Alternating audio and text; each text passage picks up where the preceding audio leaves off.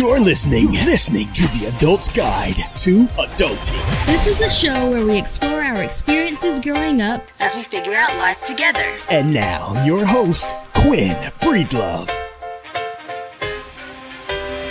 What in the world is the true reality of toilet paper during a pandemic? I want you to ask yourself that question, but I don't want you to worry about answering it just yet.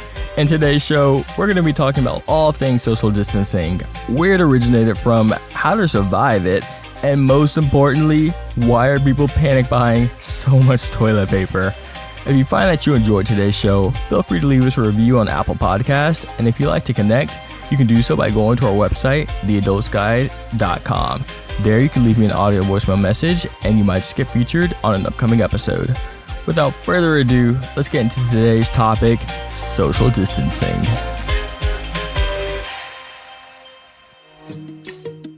Alright guys, so if you were to ask me what social distancing was before the whole pandemic started, I would have probably said something like me at home on a Friday night watching Disney Plus. As I'm sure many of you know by now, social distancing isn't me just choosing to be antisocial, but a very effective tool in curbing the spread of COVID-19. Yes, I am another person talking about the coronavirus, although I want to take a different spin on things today, and I think it's really interesting and informative. But before we get all into that, quick trivia tidbit for you guys. COVID-19 isn't the name of the virus.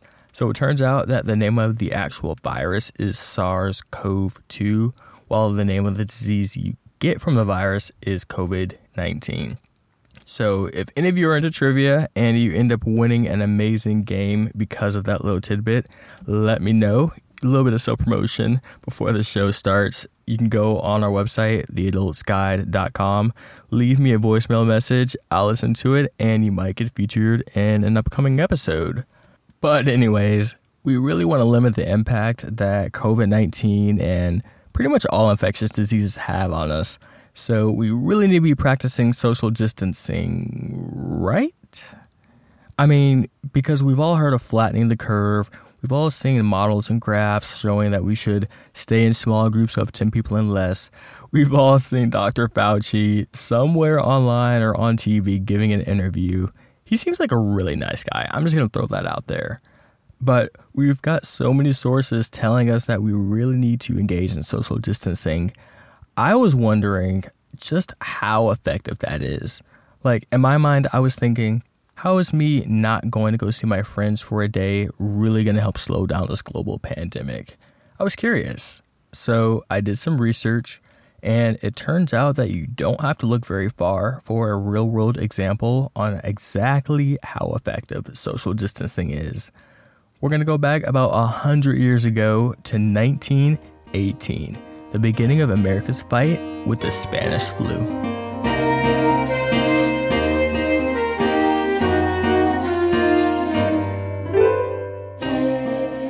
October 4th, 1918. World War I had just about come to an end. The soldiers were coming home to the States, and with them, they brought the first domestic cases of the Spanish flu. Now, people back then didn't have quite as deep of an understanding on how flus worked, but they knew that this one was different, and because of this was World War I and the soldiers were coming back, they named it the Spanish flu. Now, that's a very infamous name for us right now, but at the time, it wasn't really seen as that big of a deal, and Philadelphia had a Liberty Parade planned the next week. So this parade was planned as a celebration for liberty. I mean, we had just won the war. Spirits were very, very high at this time. I think of it as kind of like the Macy's Thanksgiving parade, just with probably less floats. They probably didn't have the peanuts or what's the bird's name? It's not woodpecker. I don't know. I have to think of that. Woodstock. I think it's Woodstock. They didn't have a Woodstock float probably, but it was a really big parade, and there were some talks on potentially canceling that because it was a really big event and the first cases of the Spanish flu were just being reported. It was kind of unpopular to cancel such a happy event, and it went on as scheduled. 200,000 people gathered in the streets of Philadelphia, and they celebrated liberty. In hindsight, it wasn't the best idea. 6 weeks later, 12,000 people ended up dying from the outbreak of the Spanish flu. And over the course of the entire Spanish flu run, 500,000 people in Philadelphia alone got infected, which is honestly devastating. Philadelphia didn't implement social distancing soon enough, but thankfully, other cities like St. Louis went about things a completely different way. Dr. Max Starkloff was the health commissioner at the time, and he saw the virus marching across the U.S. What he ended up doing was literally just calling the mayors of their respective cities who were in the line of fire, so to speak, and asking them how many cases of the flu they had. With that data, he ended up predicting when the flu would arrive in St. Louis, and was accurate to about a day, which is very impressive for the slow speed of information back then. Because Starkloff knew when the flu would arrive in the city, he ended up going to the Board of Aldermen and helped pass a bill requiring all doctors to report all cases of the flu. After he did that, the flu was then considered a reportable disease, and the mayor could then proclaim an epidemic, which he did. Once the epidemic was proclaimed, that essentially gave Starkloff, as the health commissioner, very broad powers to essentially close whatever he wanted. Now remember, the flu still hadn't even made it to St. Louis yet, but Starkloff was like, I'm shutting everything down. He ended up closing theaters, moving picture shows, schools, pool, billiard halls, lodges and society meetings, dance halls, conventions, public funerals, and churches. He actually had a lot of support from churches. He worked with religious leaders there and helped encourage them to instruct their congregation on how to worship from home. Now, the flu inevitably hit St. Louis and people did end up dying, but at dramatically lower rates compared to the rest of the country. Because of this, Starkloff slowly started opening back up the community, but every time he did, they would see a spike in cases and they'd have to reclose things. After this happened a few times, Starkloff really closed down everything and tightened up the restrictions. He ended up limiting store hours. He banned children under the age of 16 years old from going into stores entirely, and he instructed the police to break up small gatherings of people and keep everyone on the sidewalks moving. Starkloff even went as far as essentially hijacking the upcoming Armistice celebration on November 11th to declare a 4-day holiday, closing all businesses. Now, because of the financial impact, this was an extremely unpopular opinion. He was opposed by the Chamber of Commerce, and even the mayor who backed him thought it was unnecessary. Even though he thought it was unnecessary, the mayor, Mayor Keel, trusted his health commissioner Starkloff and gave him that support, closing everything. The city of St. Louis essentially remained like that until it reopened about a month and a half later on December 28th. Because of the drastic measures that Starkloff took to enforce social distancing, a total of 1,700 people ended up dying over the span of the entire flu inside of St. Louis. 1,700 people compared to the 12,000 people who died within the first 6 weeks in Philadelphia. That's a very drastic delta, and it really just goes to show not only how important social distancing is, but how effective it is in saving the lives of thousands and thousands of people.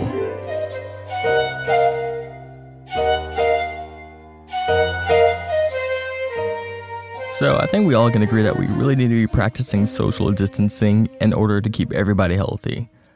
But I'm going to let you guys in on a little secret. So before social distancing really came into the limelight and before everyone was really talking about it, I didn't really know what it was, but I did know that a lot of people had stopped flying on planes and that there were really cheap tickets. So I may or may not have gone to Google Flights and saw $45 tickets to Miami Beach. And I was like, spring break, here I come. Called up my friends. We planned out this whole trip like last minute. Now, again, this was before social distancing was really a big thing, and I wasn't really paying attention to the news. And luckily, I got some counsel. I started looking at what social distancing was, and we called off the trip. And I'm so glad I did because not quite everyone got the same memo. If I get corona, I get corona. At the end of the day, I'm not going to let it stop me from partying. We've been waiting for Miami spring break for a while. About 2 months we've had this trip planned. 2-3 months. So we're just out here having a good time. Whatever happens, happens. That was almost me. So that was Brady Slutter. He since apologized, as you might imagine after saying something like that on the internet. But it really just goes to show that social distancing might not be the most fun thing in the world to do, but until we have a vaccine, it's really the best option we have.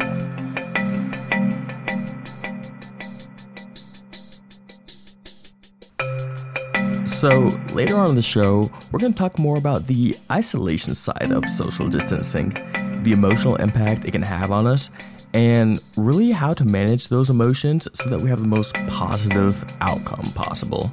But before that, we have a brand new segment, 5-Minute Footnotes. Welcome to 5-Minute Footnotes. This is the part of the show where we take a bit of a detour from our main topic and look at a different aspect of things. We'll cover stories that are funny, strange, or in our case today, a little bit of both. Take a listen. Toilet paper is disappearing around the globe, and nobody is taking it sitting down. The New York Post reported that it has triggered fistfights in supermarket aisles in Australia, where one family inadvertently contributed to the crisis by ordering 48 boxes of toilet paper instead of 48 rolls, roughly 12 years' worth. The BBC reported on an audacious armed robbery at dawn in Hong Kong. And in Japan, Sora News said that one shopkeeper decided the only way to protect his restroom from desperate toilet paper thieves was to draw up traditional curses to protect his stash of spare loo rolls. Yes, what you just heard was a real news story. That was not fake, that was not made up, that is actually happening. People are fighting and hoarding toilet paper from each other in the middle of the store.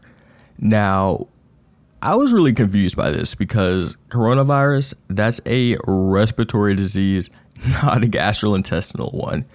And me personally, maybe I'm crazy. I reserved that right. Maybe I'm crazy. But personally, I would think the first things to go would be non-perishables like rice, canned food, cleaned water, not toilet paper. So when I heard this, I had to look into it. And it turns out that panic buying toilet paper is actually just the latest form of an old phenomenon called the bandwagon effect. So the bandwagon effect is when the rate of adoption towards a specific idea or behavior increases the more it's already been adopted by others. So basically, the more people do one thing, the more other people who saw them do that thing also want to do it, and it just keeps going on and on from there. And that behavior is actually pretty common. So here where I live in Georgia, we have a very similar kind of effect, but not with toilet paper, with bread, milk, and eggs. Whenever there's a mention of snow, a light flurry, or, black ice, people lose their minds over black ice. But whenever the news says there's black ice, there's any kind of snow or anything like that, people just buy up all the bread, milk, and eggs. And I guess they're going home to make French toast. I don't want to be too harsh here because personally, I love French toast and I think it's honestly delightful. But at a point, you have to ask yourself the question, can you make too much French toast? And I didn't think I was going to do this on this podcast, but I'm going to go on the record and say, I think the answer is yes. I think you honestly can make too much French toast, which, that's a big statement for me. But, yeah, that's what we have in Georgia. On the coast, apparently peanut butter flies off the shelf every hurricane season. I'm curious to know if that's true or not. I don't live on the coast. If you do happen to live on the coast, let me know. If you go to our website and the show notes, you can leave me an audio voicemail and you might just get featured on an upcoming episode. So yeah, this isn't a new thing. This is just the latest form of an old phenomenon. But I'm going to let you guys in on a little secret.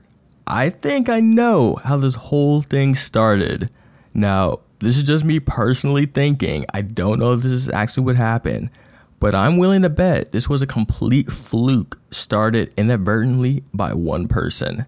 So what I'm willing to bet is that there was a bunch of people at the grocery store and people were panicking from the news, which I think everyone was kind of doing with the coronavirus news. I was in a Kroger in Alabama right when the first cases were being reported. And there was an old guy whistling, "Don't worry, be happy," as he walked into the store. But when he got in the store, all of the associates were frantic. All of the people were frantic. There was this one he must have been a teenager or something, but he was unpacking like these jugs of water and putting them on the shelf. And the people were taking the water as he was putting it up. And I don't know. It was just so sad to see.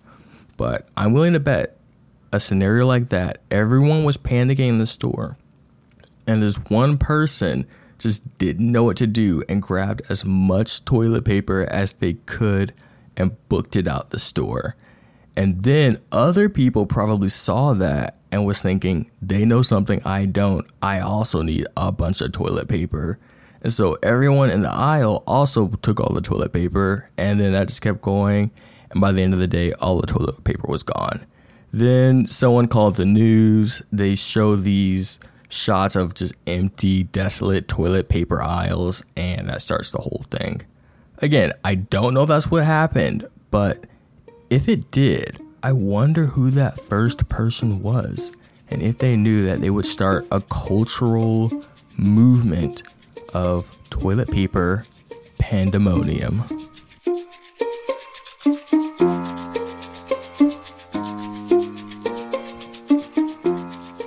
Hey guys, so we've been talking a lot about the reasoning behind social distancing, and at least until we have a vaccine for this coronavirus, I think most of us can agree that we all should be doing it. Although, at least for me, it's really not the easiest thing in the world to do in practice, especially considering the mental and emotional factors of things. I mean, the media has been putting a really big emphasis on how to maintain our physical health, but just as importantly, we need to make sure that we're taking steps to actively maintain our mental and emotional health as well. Part of doing that is to make sure that we're fostering positive relationships in our life. As people, as humans, as just who we are, we're very social by nature, and the quality of those relationships that we have go a long way to impacting our mental and emotional health. That's why it's really important that we take this time of isolation or social distancing to not only maintain our current relationships, but work to actively grow them, whether that's physically going to see people if they're like in your house, or doing a Zoom call or a FaceTime or your favorite means of communication. It's really important that we go with that right now, more so now than ever. Because oftentimes after a major event like a war or a natural disaster, people tend to come together. But in regards to the coronavirus, this time specifically might be different. So if we look back after the terrorist attack of 9/11, you will see that the suicide rates actually plummeted right after. And the reason for that was there was a common enemy that people united against.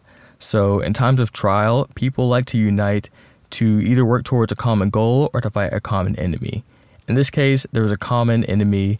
We pointed and said, this foreign power is our enemy. We need to come together and fight it. But for the coronavirus, we can't see the enemy. Just as people, we have a really hard time conceptualizing things that we can't see. And because of that, we have a tendency to cast things that we can't see onto other things that we can see. So in our case, we can't see the coronavirus. The virus is our enemy. But because we can't see it literally floating around in the air, we might be more inclined to view other people as our enemy rather than the true cause, the virus. So this can be problematic for a couple of different reasons. For one, say for instance, before the pandemic, you were walking down the street and you saw someone with a cool hat, nice shoes, or you just took notice of something that you liked on them. You would probably be more inclined to talk to them back then, strike up a conversation, talk to them about their cool hat, and just have a really quick, simple human interaction. But now, post-pandemic, if we're not careful, with this new mindset going around in the media of everyone being sick and you not knowing it, we might be more inclined to think, oh, are they sick? Why aren't they wearing a mask? Do they not care? Are they immune? What if they cough on me when I talk to them? Are they going to kill me? These might not be things you're overtly thinking of, but at least on a subconscious level, if we're not careful, we can actually adopt these views and become more socially distant later than we are right now. So by no means is this absolutely going to happen or anything. It just really shines a light on the importance of not letting our relationships go on autopilot, but to work to actively maintain and grow our relationships with our friends, family, and just people around us in general. If we do that, then we can help maintain the view in our minds of relationships being a positive thing, rather than going on autopilot and letting this alienating mindset kind of creep into our mind and in our subconscious and make us more socially distant than we already are in quarantine and isolation. And that would really not be a great thing, because everything's on a spectrum. Very few things are black and white. And on one end of the spectrum, if we go back to quote unquote normal, then, maybe we won't have any kind of bias towards other people and we won't have any kind of stigma. Things just go back to quote unquote normal. I have to put those quotes in. But on the complete other end of the spectrum, this alienated mindset can grow into racism and xenophobia. So if we not only just neglect our relationships, but start viewing our friends and people around us as being the enemy, even on a subconscious level, then this whole mindset can grow into, oh, these people from this country are my enemy, or this race of people are my enemy. So we really, really need to make sure that that mindset does not proliferate, because in this time, we all as people need to come together and not push each other away.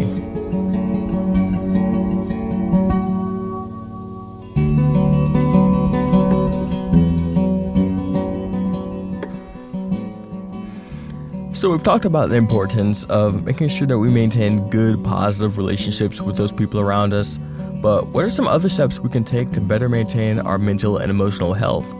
Luckily, we don't have to wonder. Dr. Adam Kaplan is a PhD neuroscientist at Johns Hopkins University, and he actually did research into this exact topic of social distancing. Now, he actually did this research before the pandemic happened, so I don't know if he's psychic or not, but it doesn't matter. He did the research and is here for us to look at. So in his study, he identified a couple of emotions that were really commonly associated with social distancing. Some of these were fear and anxiety, depression and boredom, anger and irritability. And what was really interesting is that these pairs of emotions are actually the same base emotion, but on different ends of the spectrum. So if left unchecked, anxiety can lead into fear. Boredom can lead into depression. Irritability and frustration can lead into anger. And being anxious or bored or irritable, I think we all experience those at times. But the other side of things, the anger, the depression, the fear, those emotions oftentimes don't lead to positive outcomes in our lives. So it's okay to feel those things, because our emotional state is just who we are, and it's important to express how we feel. But we can take steps to better regulate our emotions so that we have the most positive outcome possible. So what are some steps we can take to better maintain our emotional state? I'm going to start off with the one that most impacted me, which is limiting your news intake. So a little blurb about me: I'm a very calm, very chill person. Like, if a tornado is coming, I'm like super chill and figuring out, okay, step 1, step 2, step 3, what do we need to do? Like, I am not super frantic, I guess is the word. Man, I haven't used frantic in a long time. Anyways, I'm not very frantic, but I literally watched the news for about 3 or 4 days in a row with the coronavirus and had like a mini panic attack after the end, which was like super uncommon for me. So a tip that they give is limiting your news intake. Now, I'm definitely not saying become uninformed, because that's not good either. But a tip that you can do is limit your news intake to a certain portion of the day. So you can say from 12 to 12:30 or 1 to 2 or however long you want to allocate. Say, this is the amount of time I'm going to use to look at the news or read an article or anything like that. And then after that amount of time, just cut it off. Because even if there's more information that comes out later in the day, chances are that little bit more of information won't tangibly affect your life at all. And it really just benefits your psyche overall to not have that constant negativity feeding into your mind, because you can only take so much of it. Like, I'm super positive, super mellow, and it was just too much for me.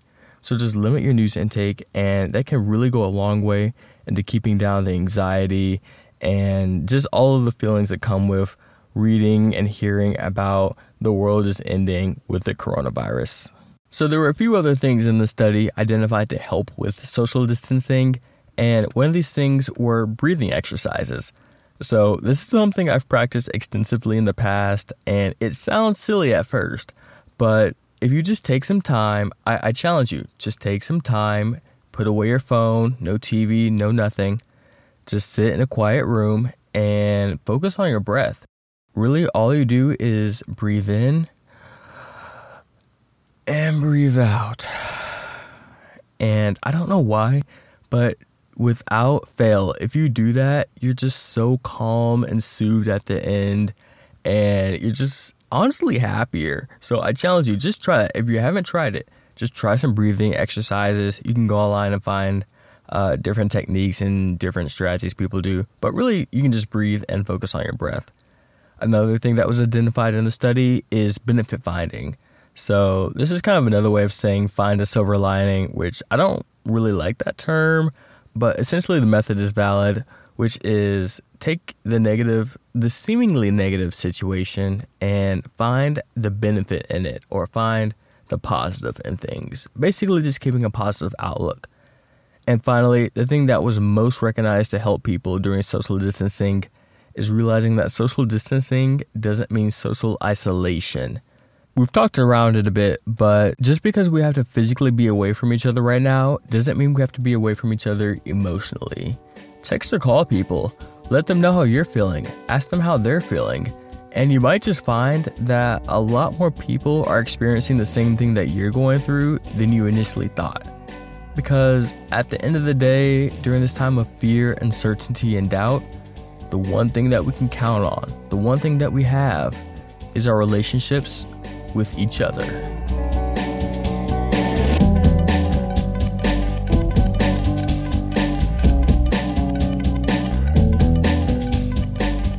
Thank you guys for joining me on the very first episode of The Adult's Guide to Adulting. This is as new for me as it is for you, so if you found that you enjoyed the show, feel free to leave it a review on Apple Podcast. It really helps out our rankings so that other people can find the show. You can also connect with me at our website, theadultsguide.com. There you can find other episodes, additional content, and you can also leave me an audio voicemail asking any question about a topic you're interested in. If we pick your topic, we might just do a show on it and you could get featured in that episode. Anyways, I hope you all have an amazing day. Join us every Tuesday for more content and stay safe. Grace and peace, family.